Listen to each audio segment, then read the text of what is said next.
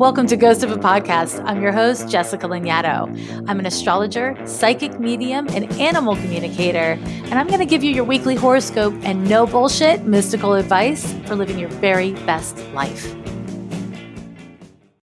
Darlings, ghost babies, let's talk about 2023. We're going to talk about a lot of stuff, so buckle up. If you're a note-taking type, get your pen and paper. We've got lots to talk about here. But before we get into it, I just want to take a moment to talk about the value of prediction. There are very strong pros and cons about predicting something like the year ahead. You know, what's going to happen this year, what's going to happen in 5 years, 10 years, whatever. Any tool can easily become a weapon. Now, that's just a truism for you, but it's true with astrology for sure. It's really all about how you hold the tool, whether or not it causes harm, or it helps you build yourself up or build up your place in the world, right? So when it comes to, predicting what's coming up this year, I want you to know a number of things. One is that what you're getting here is my interpretation and my take based on my research and expertise. And there's lots of astrologers doing lots of projections into the year ahead. It is really important, if you are a consumer of such data, that you don't use these kinds of things to freak yourself out. I see a lot of people saying, I can't take anymore, don't tell me anything negative. Or, I've had too much change in my life, don't tell me there's going to be more change. If you are that person, then listening to horoscopes that are netted in prediction isn't for you. Not if you want real horoscopes, because real horoscopes are going to have the good, the bad, the ugly. So, it's important to make sure that you're using astrology responsibly, not to freak yourself or other people out, not to play gotcha with yourself, not to torture yourself. You're using it in a way that helps you to prepare, to think more deeply or consider new angles, and as a tool for reflection and strategy about how you're going to live your life, how you want to participate, and how you want to engage with the world, right? Because at the end of the day, it is your actions that define you.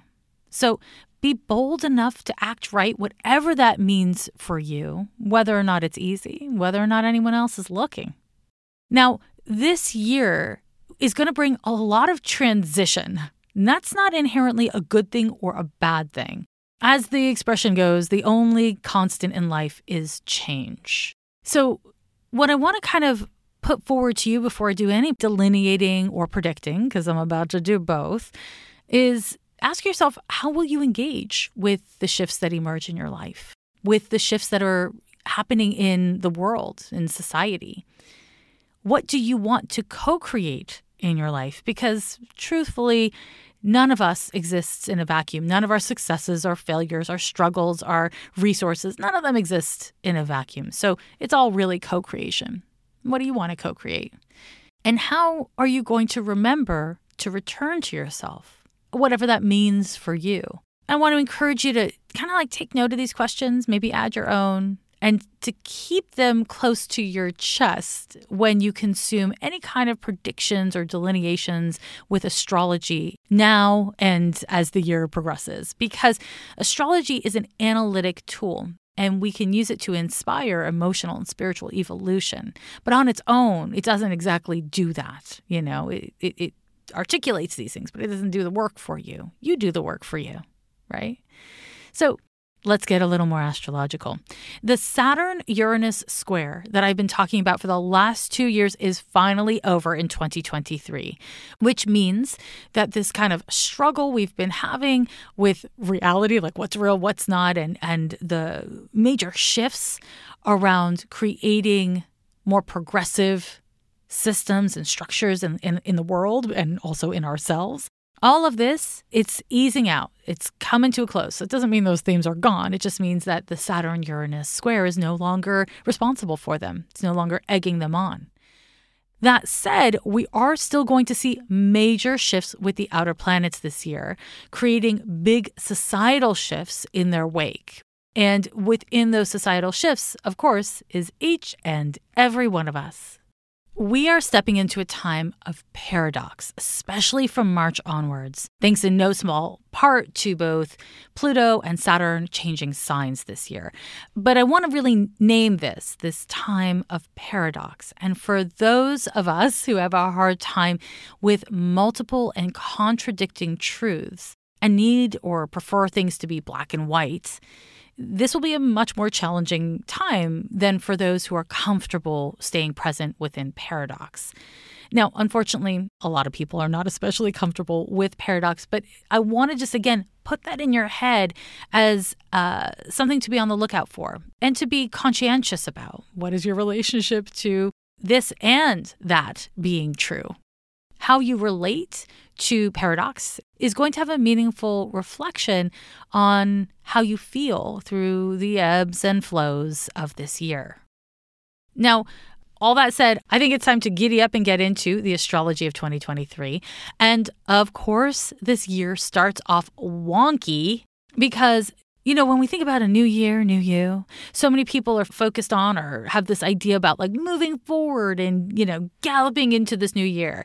But we are kicking off 2023 with not one but two retrograde planets. Mercury and Mars are both retrograde at the start of the year. Mars will remain retrograde until January 12th, and then its retro shade will last until March 15th, which is kind of a long time. And Mercury will remain retrograde until the 18th and will stay shady until February 7th. And that gives us a very introspective start to the new year.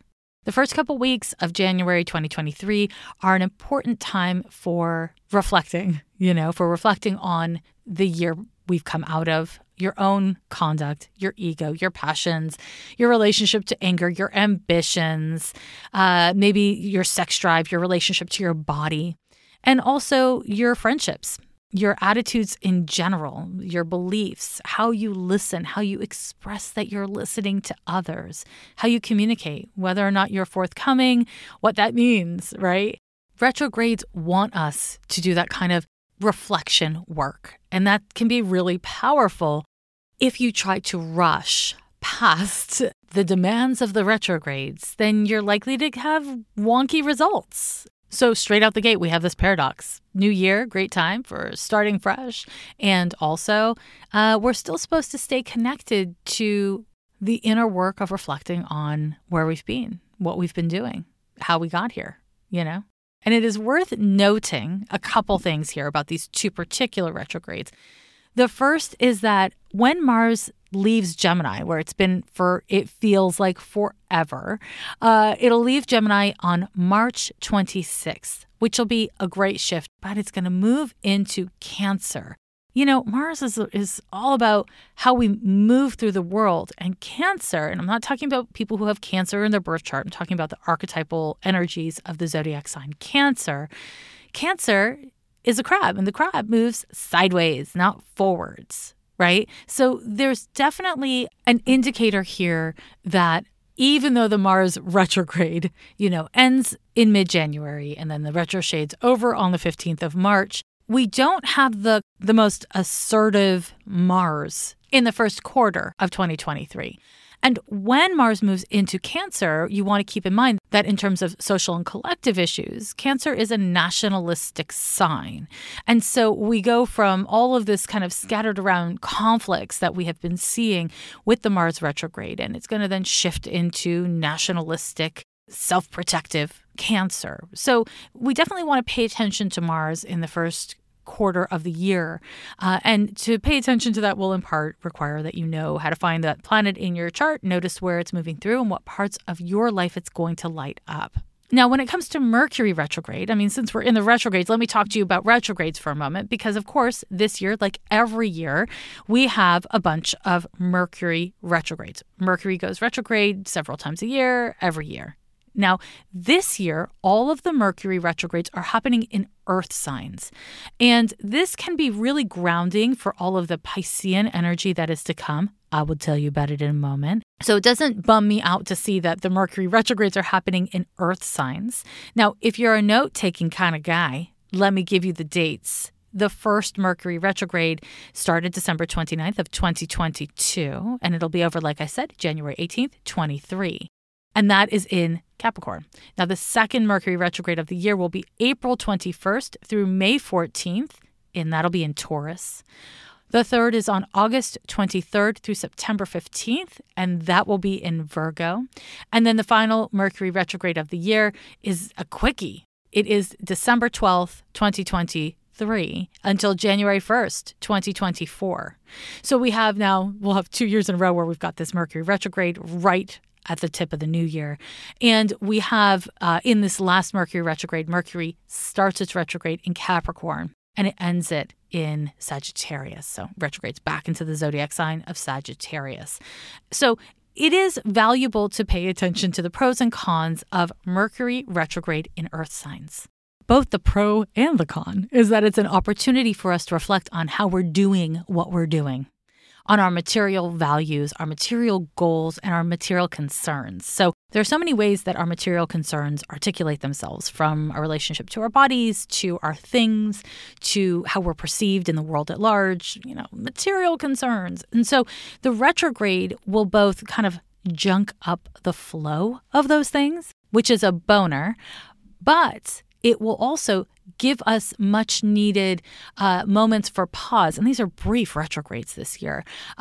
Will give us much needed moments for pause and reflection, so that if we are going on the wrong path, we're not going to get very far on that wrong path. So, don't freak out about the Mercury retrograde. It happens for a reason, and that reason is incredibly helpful and instructive. Okay. Now, the other major retrograde news for this year is that Venus is going retrograde in Leo, July 22nd through September 3rd, 2023. Now, Venus retrogrades the least of all the planets. You're not going to hear me talk on this podcast episode, or probably many ever, about outer planets going retrograde. Outer planets, I'm talking Jupiter, Saturn, Uranus, Neptune, or Pluto. Those planets are retrograde half the damn year. So I'm not paying too much attention to when they retrograde and station direct. For the purposes of the kind of horoscopes and content I'm creating here for you, it's not actually that helpful to pay too much attention to that. But with these quicker moving planets, the inner planets, that's Mercury, Venus, and Mars, because the sun and moon never retrograde, it is really noteworthy when they do retrograde. So Venus goes retrograde, as I said, on July 22nd through September 3rd.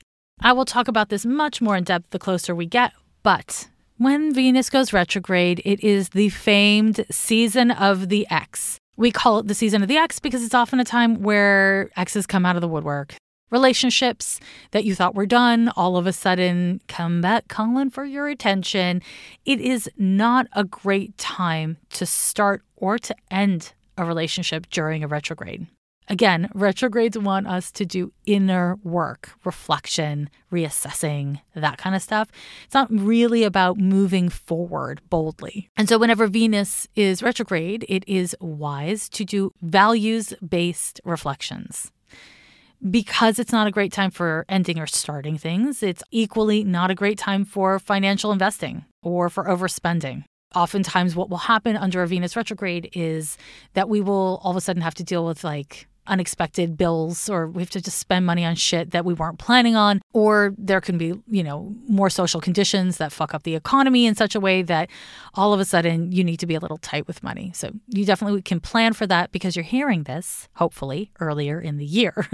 It can also be a funky time for body image stuff, for your relationship to gender, potentially, and certainly for the rights and standing of women and trans feminine folks, genderqueer feminine folks. So, lots to pay attention to there, but that again won't start until the summer. Now, that brings us to another piece of important news that I have to share with you. And this one is Saturn. It's Saturn. Welcome to Saturn in Pisces, my friends. So on March 7th, 2023, until February 13th of 2026, Saturn will be in Pisces. Now, Saturn is moving just firmly into Pisces. It often retrogrades back and forth when it enters into a new sign. It will do that when it goes into Aries in 2026. It'll kind of retrograde back and forth in and out of Pisces. But this time, Saturn is just like, I'm done with Aquarius. I'm done. it's Pisces time. And there's a lot to say about this transit. Like, there's so much to say about this transit that I am considering teaching a whole separate class on Saturn and Pisces. So, let me know if that sounds fun to you. I mean, fun, it's Saturn. But okay, so Saturn builds up walls, right? Saturn is all about reality and linear time and, what we owe each other in a really wonderful way and also in a huge drag of a way, in all the ways. And Pisces is a zodiac sign that dissolves boundaries. It flows and it escapes. It governs the high arts and spirituality and the crazy notion that we are interconnected and that we are all family. We are all one. Right? And so when Saturn enters into the zodiac sign of Pisces, it's kind of a weird mishmash of energies. And I will say the last 3 most recent times that Saturn was in Pisces were May of 1993 through April of 1996, a time where the internet basically became commercialized. Right? So there was like all of these major companies who owned parts of the internet and created all of these services like, America Online and Prodigy and Amazon, Craigslist, eBay, all these kinds of websites, Match.com started in this period. It was also the last time that Saturn was in Pisces that Mississippi became the last state to finally approve the abolition of slavery. The time previous to that, March 1964 through March 1967, is a time frame in which the Black Panther Party was founded.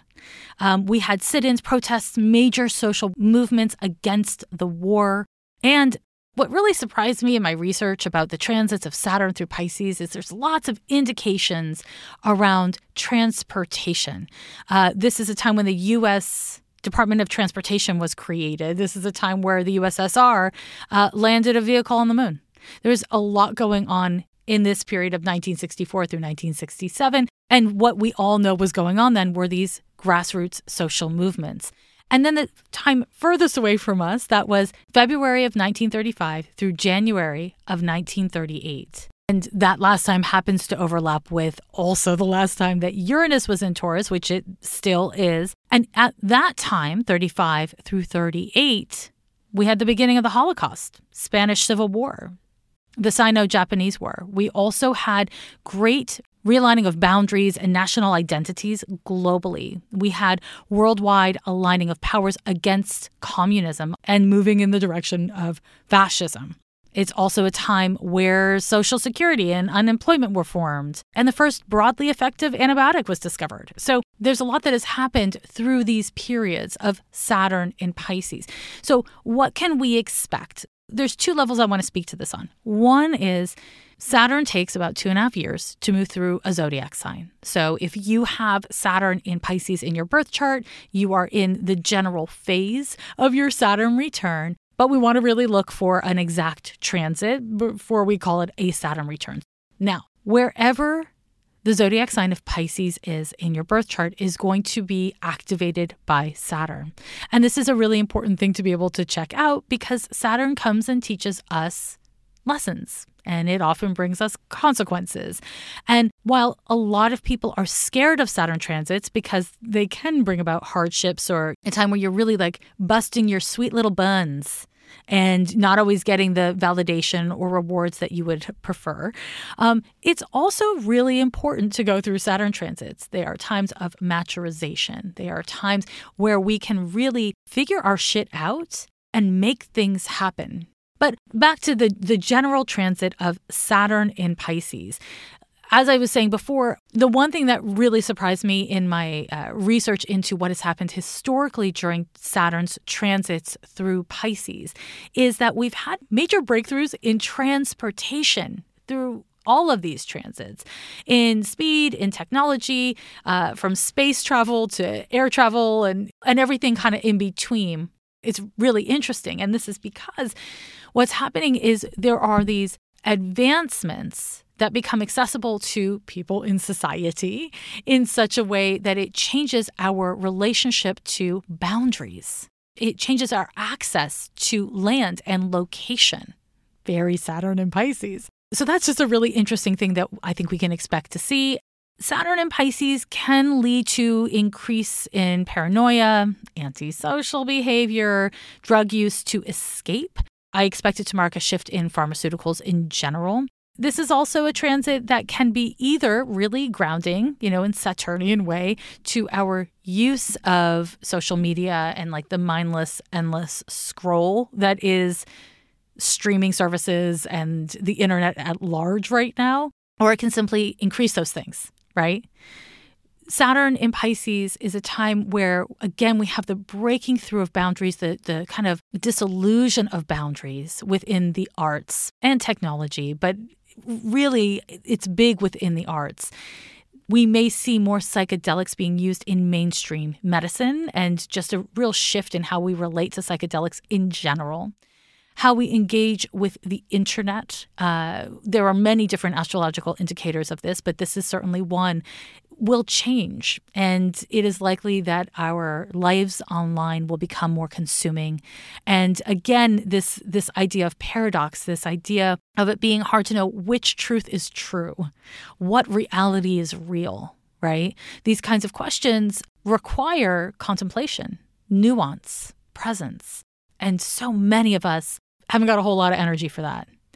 There is the potential in this transit of Saturn through Pisces that the healing arts expands, and that's a really big, umbrella term for a lot of things, but there's room for a great deal of expansion in this regard.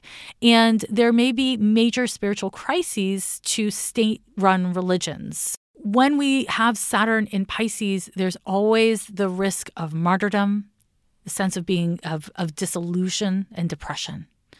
And this may be reflected in the culture in many different ways.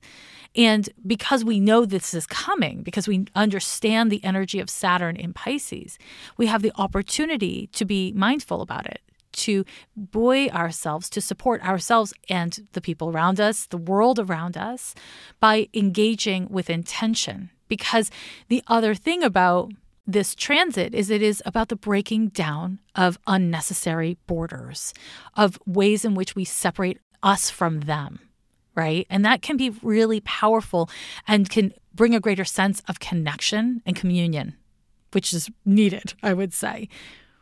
With the transit of Saturn in Pisces, we may see an uptick in ideological and political movements such as communism and socialism, basically systems that give more equal access and power to the collective. So that's a really potentially positive thing, depending on how you feel about those systems. But really what it's about is how we share resources and what boundaries and lines we decide are real, what boundaries and lines we decide must be maintained with rigidity, and which we believe can dissolve or evolve, right?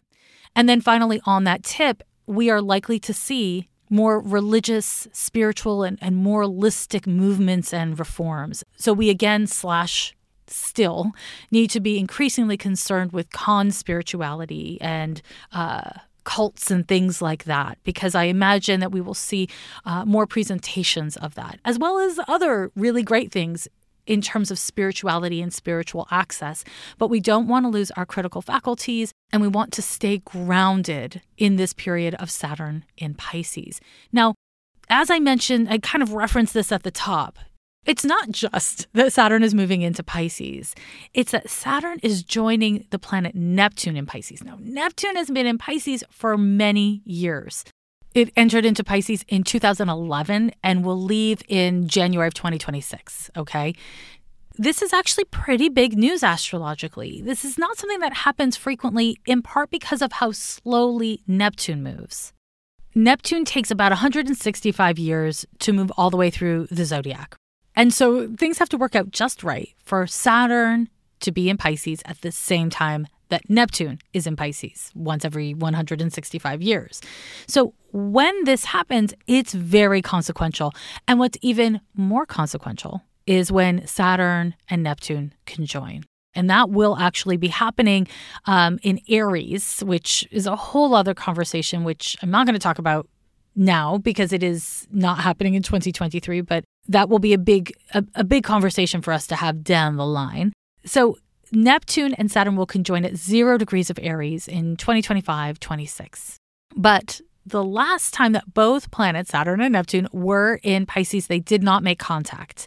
And it was April 27th, 1847, off and on, through April 3rd, 1848. And I want to just speak a little bit to what happened the last time these two planets were in the same sign. Because again, it was lots of land border shifts all over the world.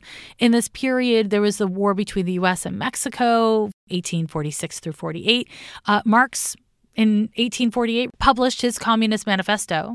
The U.S. was grabbing more land, more power. And then there was the revolutions of 1848, which was a series of revolts against the European monarchies. It happened in many nations all over Europe and actually beyond.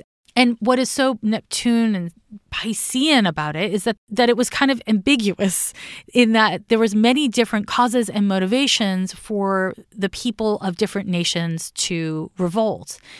Not one single motivating issue. And so that is, again, very Piscean, but it is worth noting that most of them failed, that there were some lasting reforms that led to democratic developments, but most of them did fail. And I think that this is a really important thing for us to note because we can learn from history, right? We can understand what the cycles and themes are for revolution, for social change, and what the potential pitfalls are. And we can, put those lessons into motion so that we get better outcomes. From my perspective, the fact that Saturn and Neptune are both in Pisces makes everything a little bit more confusing. It makes everything a little bit more paradoxical. And that is a good reason to get grounded into spirituality, and a spirituality that helps you to cope with the world and to cope with your life and your psyche instead of evade or avoid it. We want to be on the lookout for puritanical thinking, puritanical spiritual value systems, that kind of a thing, because we already have been seeing this for many years now, but there is a very strong purist to white supremacist pipeline, right? And it can be very insidious online when you're seeking spiritual content and you don't realize you're falling down this very slippery slope of white supremacist ideologies. So it's something we need to be increasingly careful about in the coming years. That's until, 25, 26. So we got a couple more years of this to pay attention to. Hey, you know me. I'm Jessica Lanyadoo, professional astrologer, host of your favorite astrology podcast, and the author of Astrology for Real Relationships. If you're feeling stuck or uncertain in your relationships, I'm here to help. With over 25 years of astrology consulting experience, I've helped countless people navigate the ups and downs of love, friendship, and personal connection. In Astrology for Real Relationships, I've written a user-friendly guide that teaches you how astrology can provide insight into your relationships. It's even broken into 3 sections: friendship and chosen family, casual dating and hookups, plus long-term relationships. It's inclusive, modern, and totally relevant to today's relationships. With my down-to-earth, compassionate approach, you'll feel supported and empowered to take control of your life and create the relationships you want. So don't wait any longer to learn how to use astrology to find real, lasting love with yourself and others. Get your copy of Astrology for Real Relationships and start building the relationships that work for your real life. Let's talk Pluto. Pluto is doing the most this year. We are in the Pluto return of the United States. The other thing that's happening this year with Pluto is that it's going to be in its anaretic degree, which means at the 29th degree. It's a very strong, important degree this year of Capricorn, which is, again, going to be a lot. And Pluto moves into Aquarius this year. It doesn't stay there for long. It will move into Aquarius on March 23rd of 2023 and stay there until June 11th. And leading up to March 23rd, Pluto is in Capricorn. And then from June 11th until January 21st of 2024, it'll be in Capricorn. And then January 22nd, 2024 through 2044, we got 20 years of Pluto in Aquarius. And so this brief little taste of Pluto in Aquarius that we're going to have in the spring of 2023 will give us a real flavor for what's to come. Okay, but let's not jump the gun and get into Pluto in Aquarius until we take a moment to hang out with Pluto in Capricorn for another moment. Okay, now we've been going through this transit for many years. Pluto entered into Capricorn in 2008, right? So you've been experiencing it for a very long time.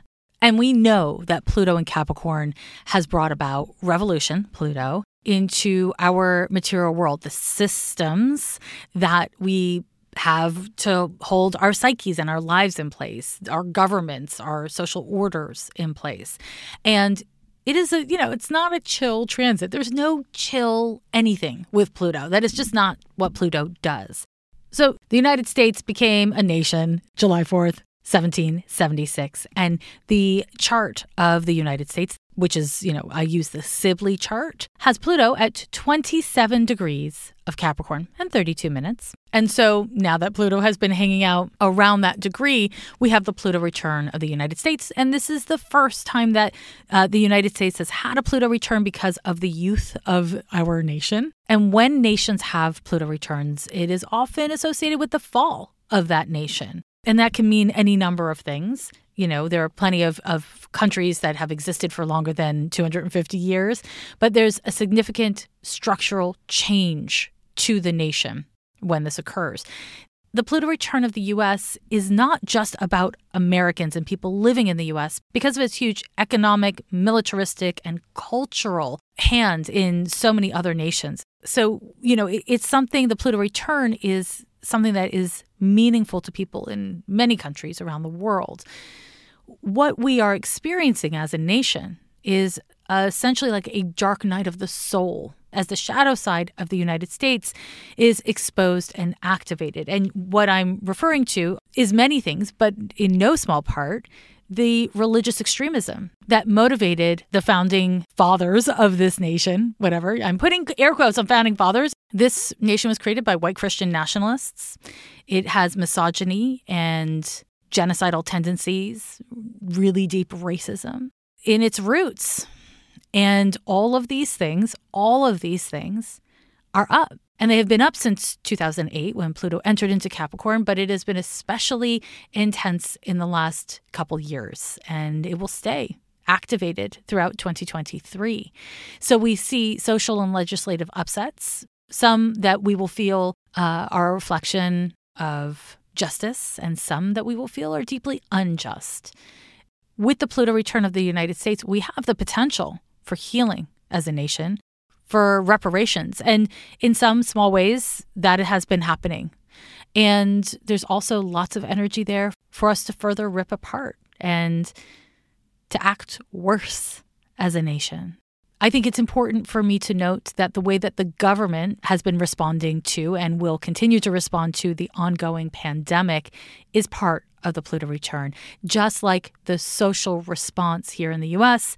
to wearing masks, being vaccinated, and toxic individualism is speaking volumes of who we are as a people. This is a highly individualistic nation. That's part of it. Our mythos is we're, the land of the free, the home of the brave, very individualistic.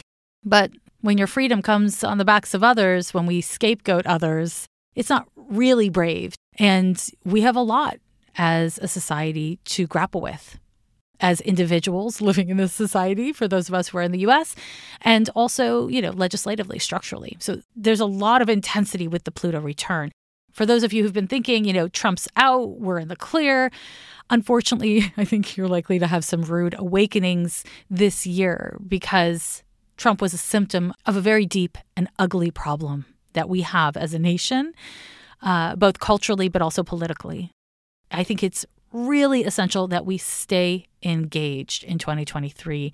Do the work of exploring your shadow, of doing your own emotional work, and conserve your energy, because the emotional part of dealing with Plutonian energies as a collective, Plutonian work as an individual, it's exhausting at best, And it's easy to want to turn away from the intensity, injustice, and pain that is all around us all the time. And it certainly is important to pace yourself. Again, we're dealing with Pluto and Capricorn. But with with all this Piscean energy, it can really deepen our drive to disassociate.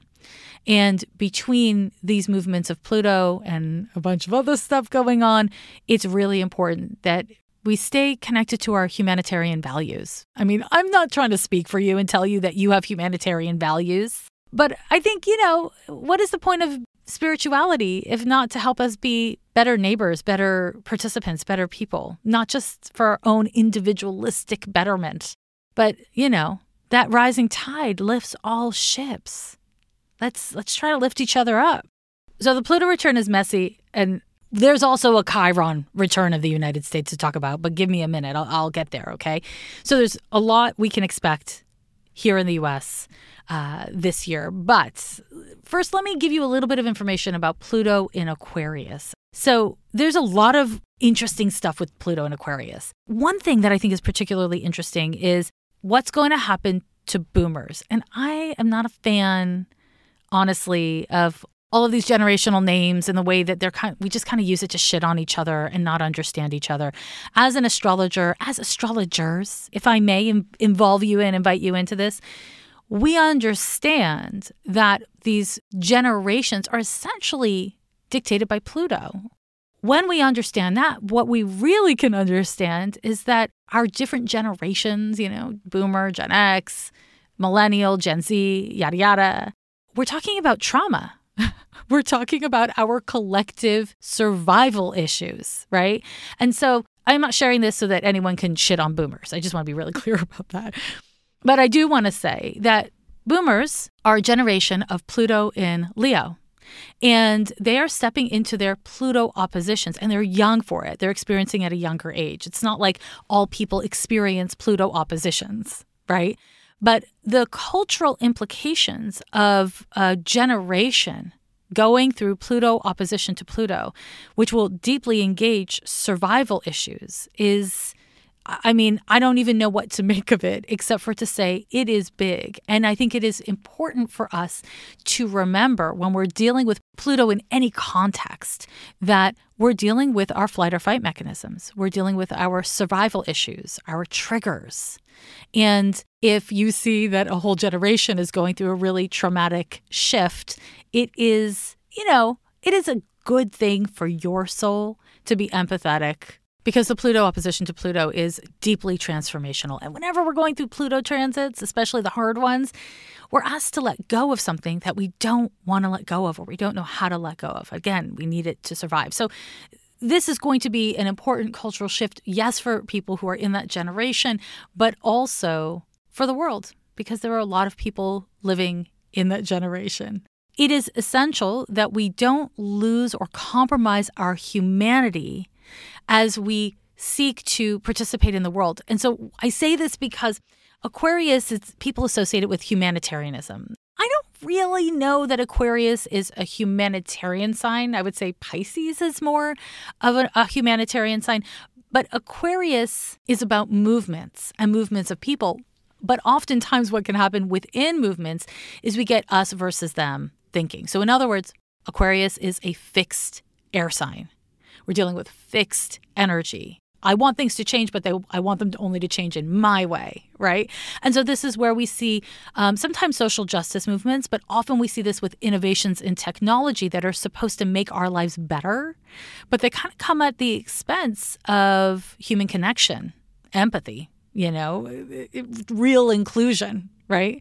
Now, we've all learned in the past few years how important inclusion is. So every big brand has pictures of inclusion on their websites without actual fucking inclusion. So yeah, this is something we're going to have to pay closer and deeper attention to.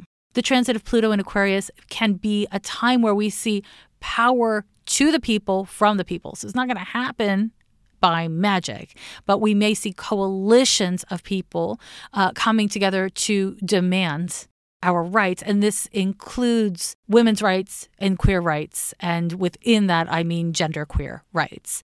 Pluto in Aquarius can bring us transformations of capitalism. transformation of currencies, so real deep changes in these topics, as well as scientific advancements. And this can happen for good or evil. This can happen on so many levels. And this is happening not long after AI has really landed. I imagine that we're going to see massive and rapid shifts with AI in 2023. We may also see major shifts with space travel and our access and relationship to space. But, with scientific advancements, you don't want to forget we're dealing with Pluto, right? So we unfortunately are likely to see the potential for more technological warfare, from robotic policing to drones to surveillance. I think we're going to all need to become much more conscientious about how we engage with surveillance culture, including buying quote unquote smart products that are really just listening to you and watching you in your home. This transit is likely to really force us to deal with, probably not in the most pleasant terms because it's Pluto, the ways in which technology has advanced leagues beyond our legislation and even our culture is ready for. Pluto in Aquarius is likely to be a time where we have to grapple with that. On the positive, unions and worker rights may become strengthened. Now, with Pluto, again, it's always strengthened through having to fight, right? Of having to really come together and work on this. But there is the potential for great shifts in this area, just like there is within the climate crisis. I mean, it is a fast developing crisis, and we need, as a society, to stop talking about it as something that's going to happen in the future instead of something that is actively happening right now. We have the potential with technology to develop resources for coping or, unfortunately, for isolating ourselves. More specifically, the very wealthy isolating themselves. So again, we need people-powered movements in order to create the best possible outcomes within our society.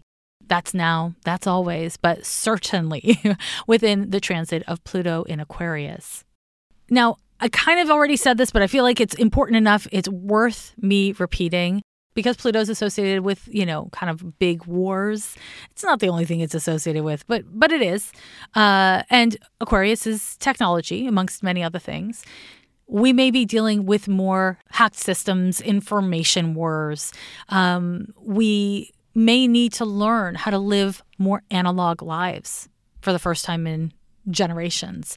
And I imagine that there will be more and more off-grid communities built in this period of Pluto and Aquarius. And I imagine that with both Saturn and Neptune in Pisces, that will be both from very right-wing communities and very left-wing communities, because we are going to continue to see this great polarization, certainly through Pluto's movement through the anaretic degree of Capricorn and the Pluto return of the United States. So we're not out of the woods yet. I mean, out of the woods, I feel like out of the woods means the woods is a bad thing, but isn't the woods kind of tender? Anyways, we are not out of the shit yet with Pluto.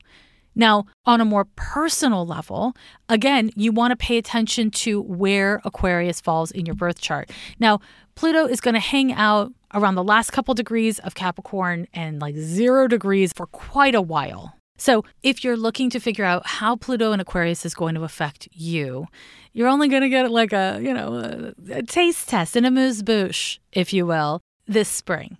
And you'll have more amuse-bouches in 2024, but the party doesn't really get fully started until 24, 25. And again, you want to keep in mind that Pluto moves really slowly. So if you're looking to figure out what part of your birth chart is getting lit up by Pluto, you want to look for where the end of Capricorn and the first 0 degree or 1 degree of Aquarius lies in your birth chart. And if you are like me and you don't use a whole sign or an equal house system, I'm deeply not a fan of those house systems for birth charts, then, 0 degrees Aquarius can be pretty much anywhere in a house. So that's what you want to look for. If you have a planet or an important point in your birth chart at those degrees, you really want to pay attention to Pluto's movements this year.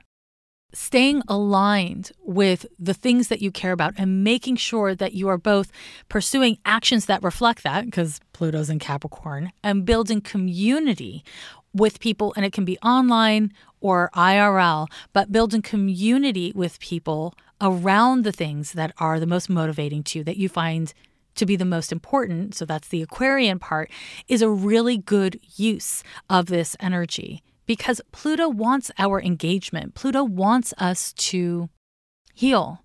I know it can feel when we're dealing with Plutonian energies like it's like smashing us over the head, but I don't think Pluto's trying to hurt us. Pluto's trying to get us to heal and doesn't care if we kick and scream, if we suffer, if we gnash our teeth and pull out our hair. Pluto just wants us to heal. And so if we can kind of get on board and actively look for the healing opportunity, the opportunity for identifying pain or suffering or harm, and to take actions, whether they're internal or external, to bring about reparations, to bring about repair.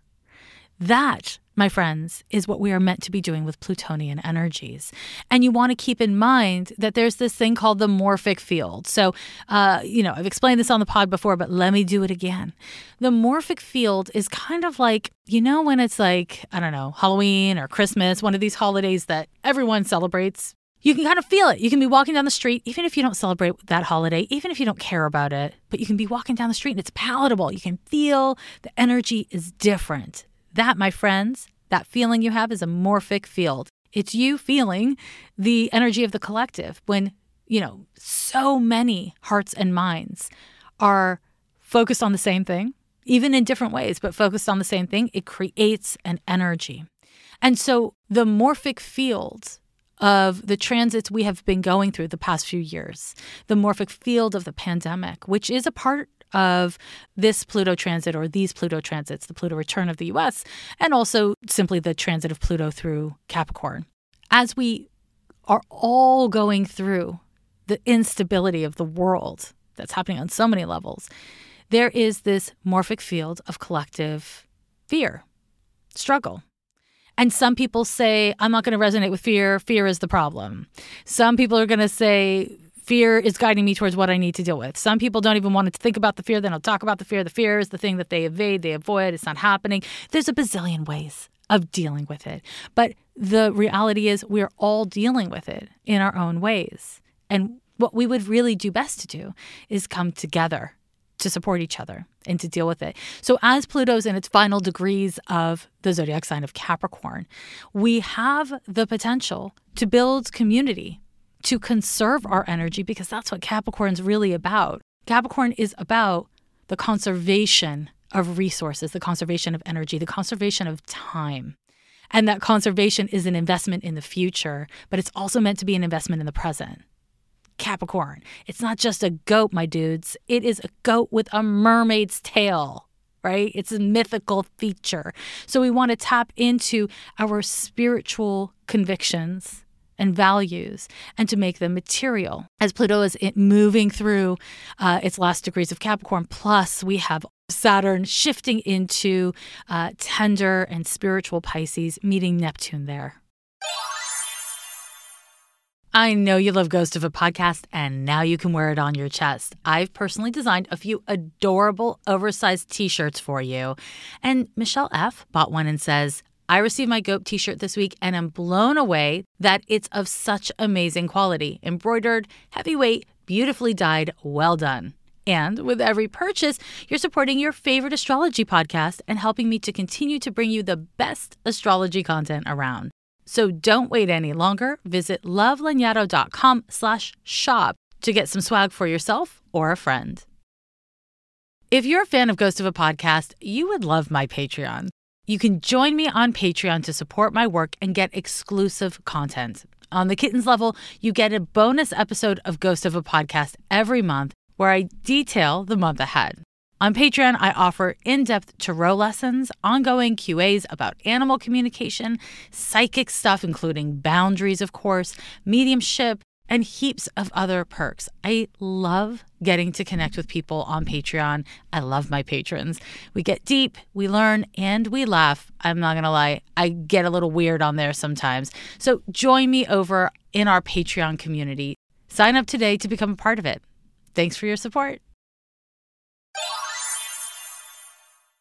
Okay, now my friends, that brings us to this little thing called the Chiron return of the United States. Yeah. So here's the thing with Chiron. Chiron takes about 50 years to return. So, it can happen 48 years, 51 years. There's some variance there. But so approximately every 50 years, we have a Chiron return with the United States. And there's so much to talk about within that. And if you are a history nerd or a deep enough astrology nerd, IMO, you can go back in time to look at the last several, or you can look back at all of the previous Chiron returns.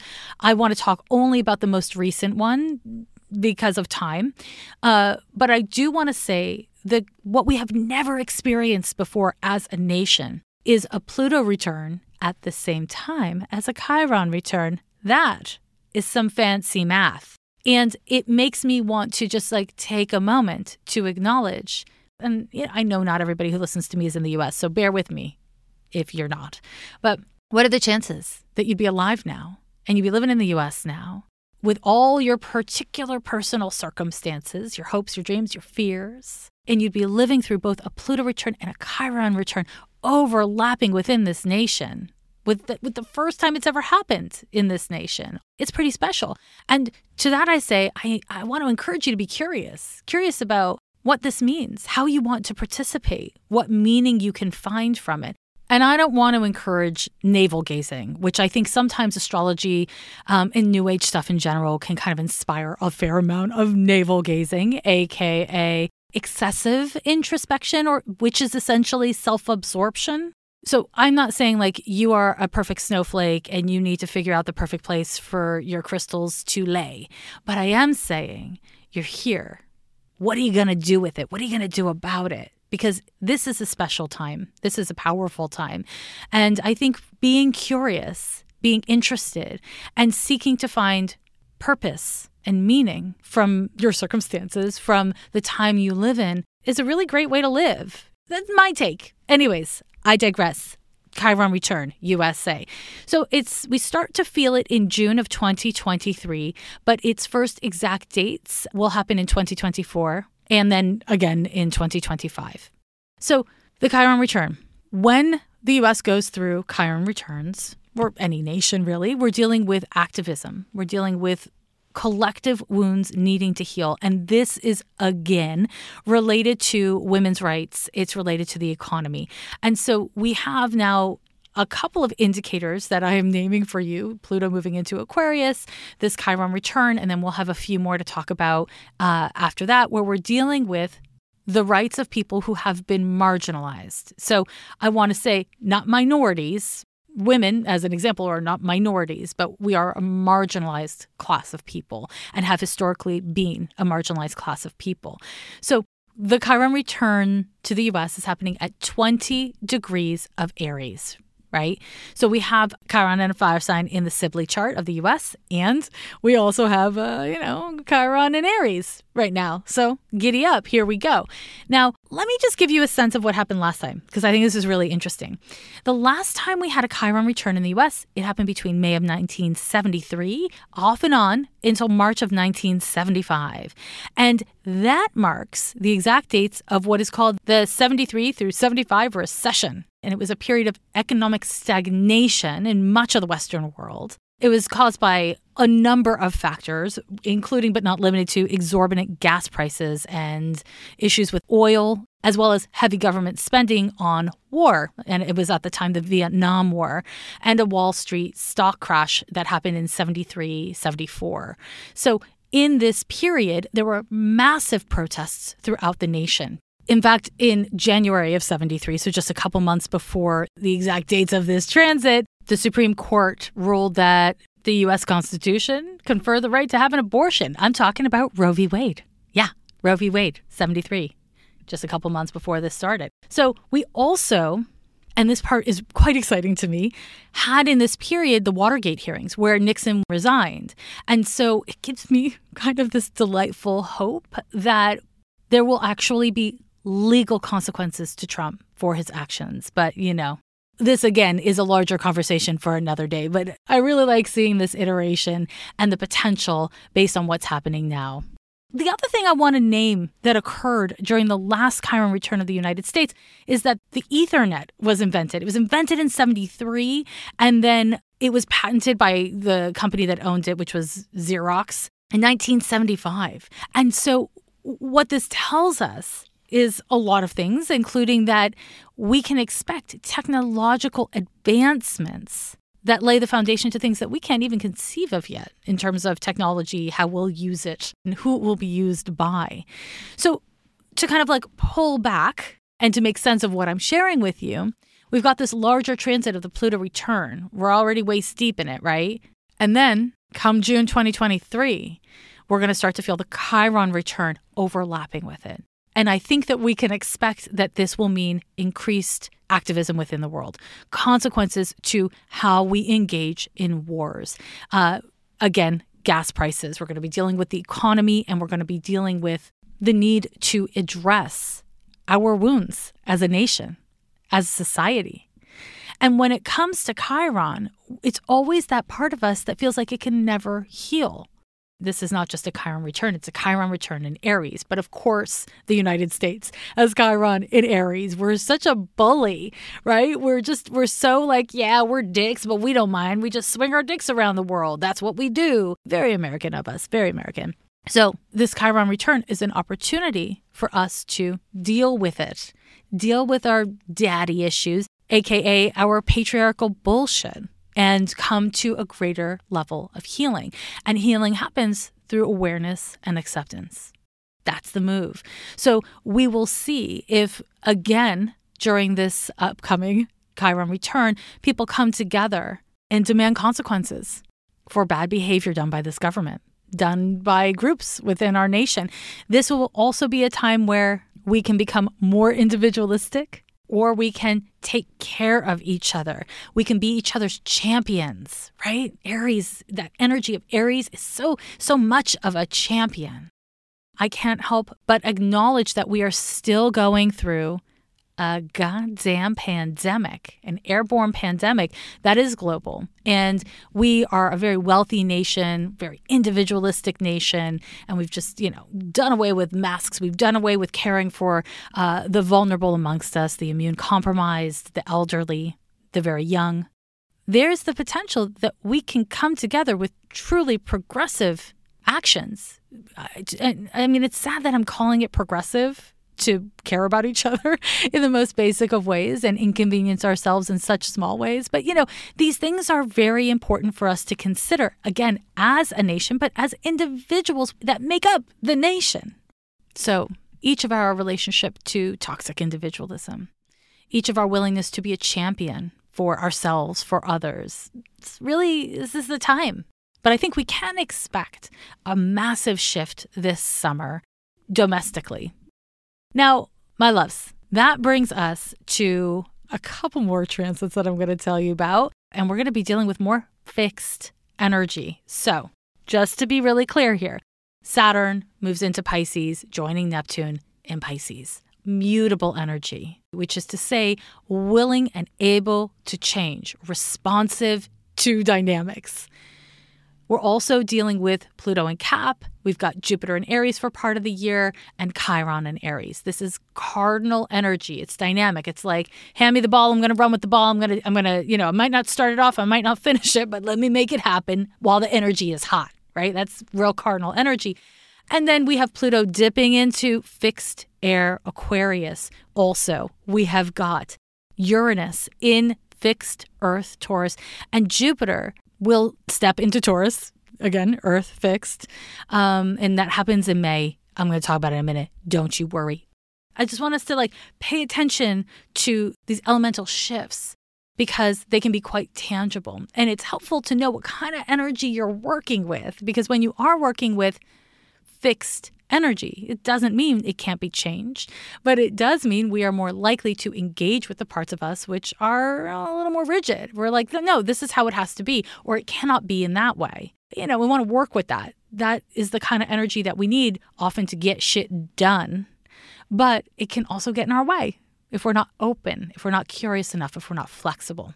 Okay, let's talk Uranus in Taurus. Uranus entered into Taurus March of 2019, and it will stay there until April of 2026. So we've got some years left on this bad boy. Now, the last time that Uranus was in Taurus was 1934 through 1941, which was kind of an important time in history. And if you don't know about what was happening in 1934 through 1941, my friends, I urge you to be interested and to look it up because there's a lot going on in the world, including but not limited to a world war. When we have the transit of Uranus through Taurus, we tend to see the rise of fascism and dictatorships globally. We tend to see the rise of these quote-unquote strongmen figures that seek to divide and conquer. And a meaningful way that they do this is by scapegoating certain demographics of people and saying these people have no value. They take value away from us, and we are the people who have value. And we're seeing this happen again. We're seeing this happen again in many nations around the world. Unfortunately, this transit can be really hard on humanity. Something that we tend to really have to deal with during this transit is human value. I really think that this is a powerful time for us to become more humanitarian in our values, and not just in our ideologies, not just in how we think or in our spiritual aspirations, but in our actions. Because again, we're talking about an earth sign. This is Taurus, right? With Uranus and Taurus, we will often also see major changes in the economy and in currencies specifically. And we certainly have so far in this transit of Uranus and Taurus. I expect that now that Pluto will be dipping its toe into Aquarius, which is another fixed sign, we will see these themes deepened: currency, economy, and the cost of human value. Now, the potential here for revolution and for collective movements of people coming together for their rights. This is including but not limited to women's rights and queer rights, because we're dealing with Taurian energy. And of course, Taurus is a sign that is governed by the planet Venus. There's so much potential here for us to create change, to participate in change, to be the change, because that's Uranus. Uranus is all about revolution. It's all about change, the collective, and technology. So it is important, really, really important, that we do not allow ourselves to become scarcity-based. And again, when we see the rise of dogma and we see the rise of fascism and fascistic thinking and leadership, as we're seeing here in the U.S. and many other places, it's all motivated by scarcity. It's all motivated by we're running out of X and therefore we have to blame those people. We're running out of Y and therefore we need to take more for ourselves. My comfort today is valid because of how I was uncomfortable yesterday, and therefore I'm entitled to take from you or take from them tomorrow. That kind of thinking can get us into massive humanitarian binds, and also can really steer us in the wrong direction in terms of our spiritual and material development. So again, it's important to really tap in this year and the next few years as Uranus stays in Taurus to your values, to what you value and how you are in a material, tangible way, acting in ways that do or don't reflect your values, right? And of course, to remember that all life has value. All life has value. And it's not up to you or me or anyone else to decide whose life has more value. On a more personal level, Uranus continues to teach us about the value of the things that we care about. So again, I'm talking about material possessions, the value of beauty standards, and the value of our relationships, right? As well as, of course, money.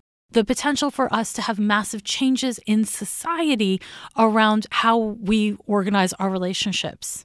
how gender roles play out in society. This is all classic of Uranus in Taurus, and there's a lot of potential for progressive advancements. So yay for Uranus in Taurus.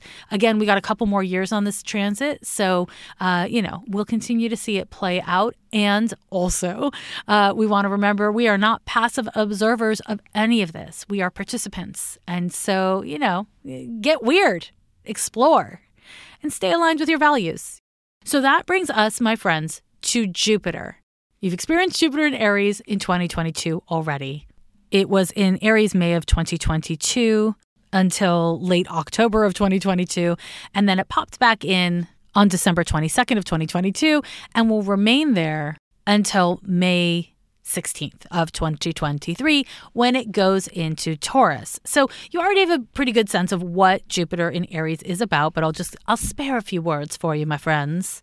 This is a transit where Jupiter, which is associated with growth and expansion and luck, is paired up with Aries, which is all about assertion and identity, self-expression, adventure, courageousness, all this kind of exciting, dynamic energy.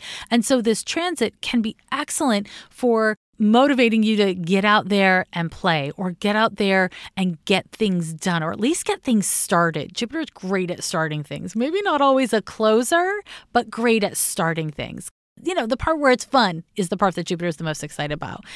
So this is a fiery cardinal energy and can bring us a great deal of motivation. Now, on the negative, Jupiter can lead us to being overindulgent, to taking chances without consideration. And Aries is also a sign that can be associated with selfishness. It's the me first sign. And so this transit can become problematic when we have groups of people feeling a great deal of entitlement that leads to defensiveness, which can lead to aggression or just basically starting shit. And so the way we want to work with this is by taking those Aries vibes, which are like champion vibes, right? Which is to say, Aries can be all about like being first place, being the most important, being the first one there. Or a champion is also a defender, a supporter, somebody who bravely takes care of others or takes care of causes. So be a champion, this Jupiter in Aries, and in whatever area of your life you feel called. And that, my darlings, brings us to the transit of Jupiter in Taurus. Okay. So Jupiter is not just willy-nilly hanging out in Taurus because Uranus is already there. So now we have a second planet joining a slower moving outer planet in a zodiac sign. And this is really important. It's also interesting to note that Jupiter does not retrograde in and out of Taurus. It just moseys on in and stays there, just like Saturn did. So the last time Jupiter was in the zodiac sign of Taurus is relevant, obviously, and that was June 4th of 2011 through June 12th of 2012. And it's valuable for you to look back at what was going on in your life, summer of 2011 through summer of 12, to get a sense of what it feels like to have Jupiter in Taurus. You want to keep in mind that we are complex beings. We got a lot of math to us. And so Jupiter and Taurus may on its own have been great, but you might have also been going through a bunch of difficult transits at the time or vice versa. So, it's just, it's not comprehensive data, but it's certainly interesting and can teach you a lot about what it feels like for you to have Jupiter transiting through Taurus. Now, there was a lot going on the last time that we had Jupiter in Taurus. Occupy Wall Street is a biggie. That we had also the English riots in London. While the Arab Springs protests started in Jupiter in Aries, they really continued out through the Jupiter in Taurus transit. We also had a massive earthquake and tsunami in Japan, and that created a threat of nuclear disaster. And it was also the time that the Don't Ask, Don't Tell policy was overturned in the U.S. military, which was a very big deal. So it gives you a sense about, again, economics, the values of people, different kinds of people, and also what is happening on this earth. Because again, Taurus is a fixed earth sign, so it is related to what is happening on this earthly plane. And, fun little sidebar, now we have Jupiter, Pluto, and Uranus all in Taurus. It's a lot of earth energy in these outer planets. So again, we really want to pay attention to the earth and what is happening with the earth, how we are engaging with the earth. And I mean this in the context, of course, of the climate crisis, but also in the context of your spiritual practice, of your self-care practice, perhaps in terms of how you eat. I mean, there's so many ways that we relate to the earth, that we connect with the earth or don't. And Uranus and Jupiter are both the most inquisitive, adventurous, and open to change planets in the zodiac. So again, this is a valuable time to have considerations around how you're relating to the earth. Jupiter in Taurus can bring about delightful, delicious, hedonistic experiences. They are sensual. They are romantic. They are luxury feeling. Jupiter in Taurus, delightful. And it can also lead us to situations and dynamics where we're stuck because we're overemphasizing the way things look, or short-term pleasures over the way things feel, the way things truly are, and our bigger picture wellness or thriving. So again, we want to really make sure that we are staying grounded and mindful, that we are acting in accordance with our values. And if we don't know what our values are, Jupiter and Uranus in Taurus, excellent time to investigate. Excellent time for that kind of self-work. Within Jupiter's transit through Taurus, which will last until May 26th of 2024. Jupiter stays in a zodiac sign for about a year. We have a couple very important dates for me to point to. Jupiter is going to meet up with Chiron at 14 degrees of Aries. That's going to happen on March 12th, where it'll be exact. But more broadly, we're going to feel it late January through later April. And this transit is one where we can do a great deal of healing work, where we're wounded, where we struggle, and our capacity to be generous with ourselves and others, and to really expand and grow into our wounding instead of growing around our wounding. When we build structures in our lives, in our psyches around our pain, we are essentially compartmentalizing. And the beautiful thing about this transit, even though it is a challenging transit of Jupiter conjunction to Chiron, is it empowers us to enter into our pain and to kind of blow open the walls. So again, we have this reiteration of the dissolution of boundaries and of paradox. It's like stepping into your pain does not feel like growing. Stepping into your wounding doesn't feel like integration usually, right? But that's exactly what it is. So it's super important to pay attention to these dates. So again, very broadly, late January through late April, but in particular around March 12th. And on a more social level, I think it's unfortunately pretty possible that we will have angry, defensive, entitled actions from groups of people who feel that they are being marginalized. We may see spikes in white Christian nationalism and other horrors. So we definitely want to pay attention to what's happening in the world and how we're engaging. Certainly if you are somebody who consumes a fair amount of New Age content online, because again, the New Age to white supremacy pipeline is real and it is a slippery slope. There's a couple other Jupiter transits I want to name that will be happening throughout the year. The next one is a Jupiter square to Pluto. That'll be happening on May 17th. And to be clear, it will be Jupiter in Taurus square to Pluto in Aquarius. Now, this transit is happening between two fixed signs. And that makes it a little bit more tense in my view. When Jupiter forms a square to Pluto, there can be big developments in the world, okay? And this may look like the transfer of wealth or the reckoning of debts. So this can kind of be yay or nay. There's a great deal of energy here for healing and the potential for reparations, or the other direction, further abuses of power, in particularly from the church or other religious organizations. And that's because Jupiter, right?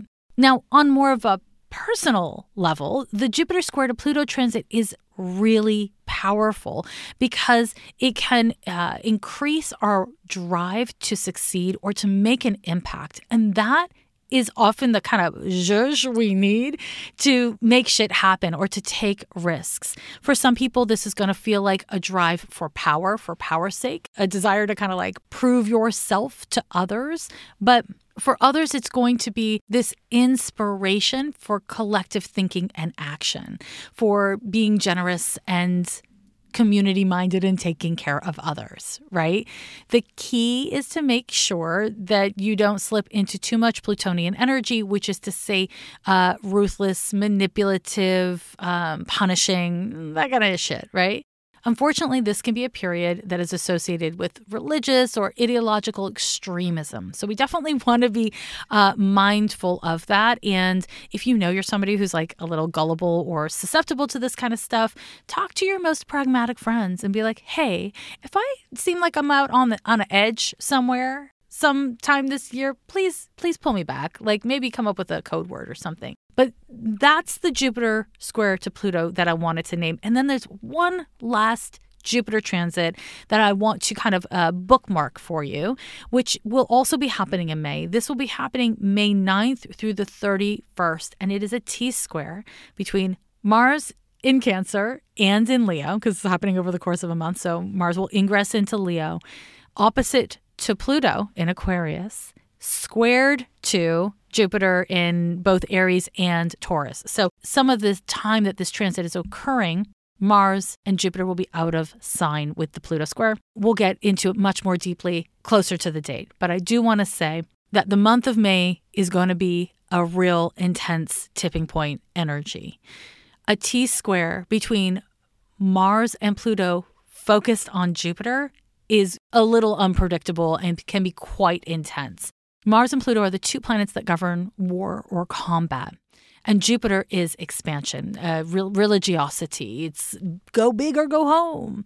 And so this transit throughout the month, which will be closest to exact on around the 21st, is something to really pay close attention to in regards to man-made ecological tragedies, I'm sorry to say, abuses of power, major protests and social shifts. I mean, there's so many things. There's so many ways that this could play out in so many different regions of the world.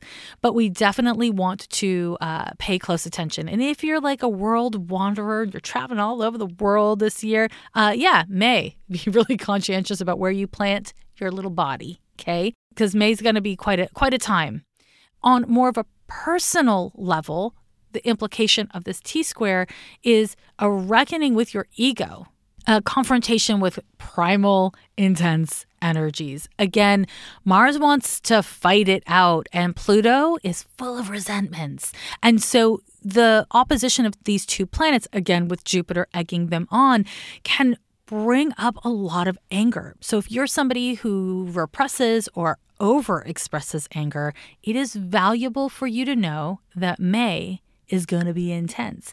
And not so that you freak yourself out, but so that you do the work of starting to more conscientiously, more gently, or more assertively, whatever the case may be, engage with your very natural human emotions of anger so that you can experience them and express them a little bit better. So when this transit happens in the month of May, it doesn't completely take you by surprise and hand you your sweet little hiney.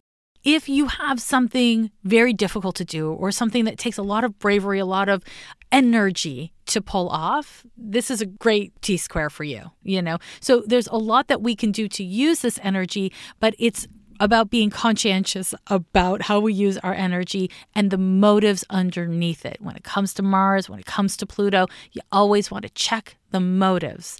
So write that down in your Dear Diary. Make sure you remember it because it's going to be an important transit to look out for. And that, my friends, brings me to the last transit I want to talk to you about for 2023. And I'm talking eclipses. Here's the thing. Eclipses are so important. They're important for the world. They're important for you. And I will absolutely talk about the eclipses closer to the date. But here's the thing. Eclipses are lunar transits. And the moon, aka La Luna, is all about your emotions. And the only way to effectively do emotional work, aka lunar work, is by being present. And so this is where I struggle with astrology, because when I'm making predictions for you, you're in your head, you're thinking about it, you're planning, right? You're worrying maybe, not in your heart. So you may have strong emotional reactions to astrology, but really these predictions are projections into the future, right? And they've come from my analysis, and I've communicated them however I have communicated them. But when it comes to the moon, I want you to know that we are meant to be present. And the only way to prepare for an eclipse is by doing the work to be aligned with your emotional integrity, to have the capacity to feel your feelings as you feel them, and to honor that. And that doesn't mean indulge all your fucking feelings, but it does mean to not abandon yourself, punish yourself, or overindulge yourself around your emotions. Having a healthy relationship to how you feel, having emotional maturity and emotional accountability is really central to feeling happy or at peace in life. So I'm going to give you some words about these eclipses, but I'm not going to overdo it. I will say this. 2023 is the year to do shadow work. So what is shadow work? It's a bazillion different things. There's not just one way of doing shadow work. But it does mean sitting with your emotions, sitting with your shadow parts, the parts of yourself that you're not proud of, the parts of yourself that are not integrated into your identity, the parts of yourself that you don't know what to do with, or maybe even your memories of fucked up shit you've done in the past. Cultivate accountability, acceptance, and presence with those parts. That's what the eclipses of 2023 want to teach us, and so much else of the astrology of 2023 wants to teach us. Invest in what and who you care about as a reflection of your own emotional integrity. You can't game the system when it comes to emotions, when it comes to the moon. All you can do is cultivate emotional accountability, and that can only be developed on the foundation of acceptance, which requires presence. So that's what you need to know about the eclipses. But I'm going to throw in a couple more words. There's going to be 4 eclipses this year, per usual. The first one is the most important one of the year. It is a total solar eclipse. It's happening on April 19th, and it's at 29 degrees of Aries in 50 minutes. And this is, again, the 29th degree is the anaretic degree, and the anaretic degree of any sign is a very intense degree. We are at the end of a zodiac sign. We're at the end of a cycle when a planet is at an anaretic degree, aka the 29th, sometimes the 28th and 29th degree, depending on the astrologer. And when that occurs, there's a couple things. One is there's a great strength of presentation of that zodiac sign. So in this case, we're talking about the moon. We're talking about an eclipse. This is not just an eclipse in Aries. It is a very intense Aries eclipse, right? The other thing that's important about the anaretic degree of any sign in general, and as you may remember, Pluto is going to be in and out of the anaretic degree of Capricorn throughout 2023 and into 2024. So when a planet is at an anaretic degree, what we're dealing with is the end of a cycle, the end of that planet doing what it can do in that sign with those energies. And so some people, and there's, solid astrology behind the idea that an anaretic degree is a fatalistic, bad thing, that it comes with like bad vibes, bad karma, whatever. But for me, from, I'm a humanistic astrologer, and from my perspective, when we see planets in these degrees, we often have the opportunity to see what we've done. The kind of like culmination of how we have worked through or integrated the energies of whatever planet it is we're dealing with, whatever transit it is we are dealing with. And this means that there is a massive amount of potential present with anything at an anaretic degree. But it's kind of like we got to use that potential because it's so much energy that it's got to go somewhere. Right. And if you haven't done the work, or if we as a collective have not quite done the work, whatever it is, if we're thinking about this personally or socially, then it can be explosively bad for sure. But it can just as easily be explosively good, transformative, healing, So anyways, this eclipse is not just at the anaretic degree of Aries. It is also going to be squared by Pluto in Aquarius. So it'll be out of sign by less than a degree. And this is going to make it the most important eclipse to pay attention to this year. Again, if you do your homework leading up to the April 19th eclipse of working with your shadow, of being accountable to how you feel, to mobilizing where that's needed and not allowing your ego to get in the way, then you are preparing for the eclipse and you got nothing to worry about. Now, eclipses always happen in pairs, and so when we have one, there is another close by. On May 5th, we have a lunar eclipse in Scorpio. So here's a fun fact. Eclipses, they happen in pairs, right? And so usually, if we have a Aries solar eclipse, we would have a Libra lunar eclipse. Because it's happening at 29 degrees and 50 minutes of Aries, it's so close to Taurus, that lunar eclipse is happening in Scorpio. And so again, we see this articulation this year of the energies just being a little unsettled, right? There's so much shifting in the energy this year. So this eclipse will happen with, again, a Pluto square activated. Pluto will be squaring to Jupiter in the nodes, and there will be a stellium in Taurus. So again, this reiteration of being aligned with our values and the confrontation of what are we willing to let go of? What are we willing to do? How are we willing to get messy for what we truly care about will emerge. The next eclipse will happen in October. That'll be a solar eclipse on October 14th at 21 degrees of Libra. This eclipse is going to further the themes of checking in with our values as we have a little stellium in Libra with this eclipse and a Saturn opposition to Venus to look forward to. And then finally, we've got the last eclipse of the year, which will take place on October 29th and will be a partial lunar eclipse. That'll be at 5 degrees of Taurus. Again, Pluto plays prominently in this particular chart. This lunar eclipse has the potential to kick up a lot spiritually and emotionally. And because of all of the Scorpio energy and the Neptune opposition to Venus, we are going to have to cope with a lot of intense energies and emotions and likely have some pretty intense relationship dynamics going on, or at the very least, dynamics in which, again, we are needing to get grounded in our values. So big themes going on in the eclipses this year. I'll get more into it closer to the dates for the weekly podcast. And that, my friends, concludes my year ahead forecast for 2023. I will continue to break down the astrology week after week on the podcast, but hopefully you've gotten a good hit on what's to come for the year ahead and a sense of what to look for in your birth chart to see what's going to be activated there.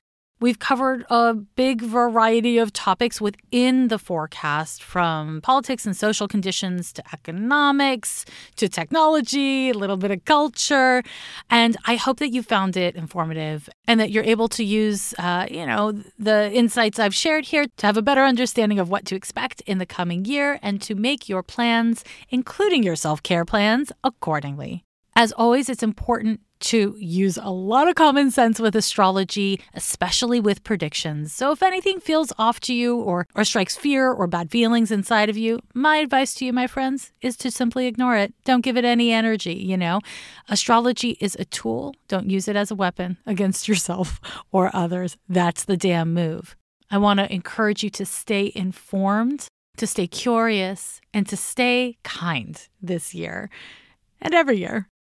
If you got value from this episode, it would mean so much to me if you would hit that subscribe button wherever you listen to podcasts. I know it's a small, stupid thing, but it does make a big difference for podcasters in general, and especially independent podcasts like Ghost of a Podcast. If you would like to learn more with me, there's lots of ways of doing it, including joining me over on my Patreon, learning from me in one of my many webinars on my website, or buying my book. You can even listen to my book if you like the sound of the old pipes here.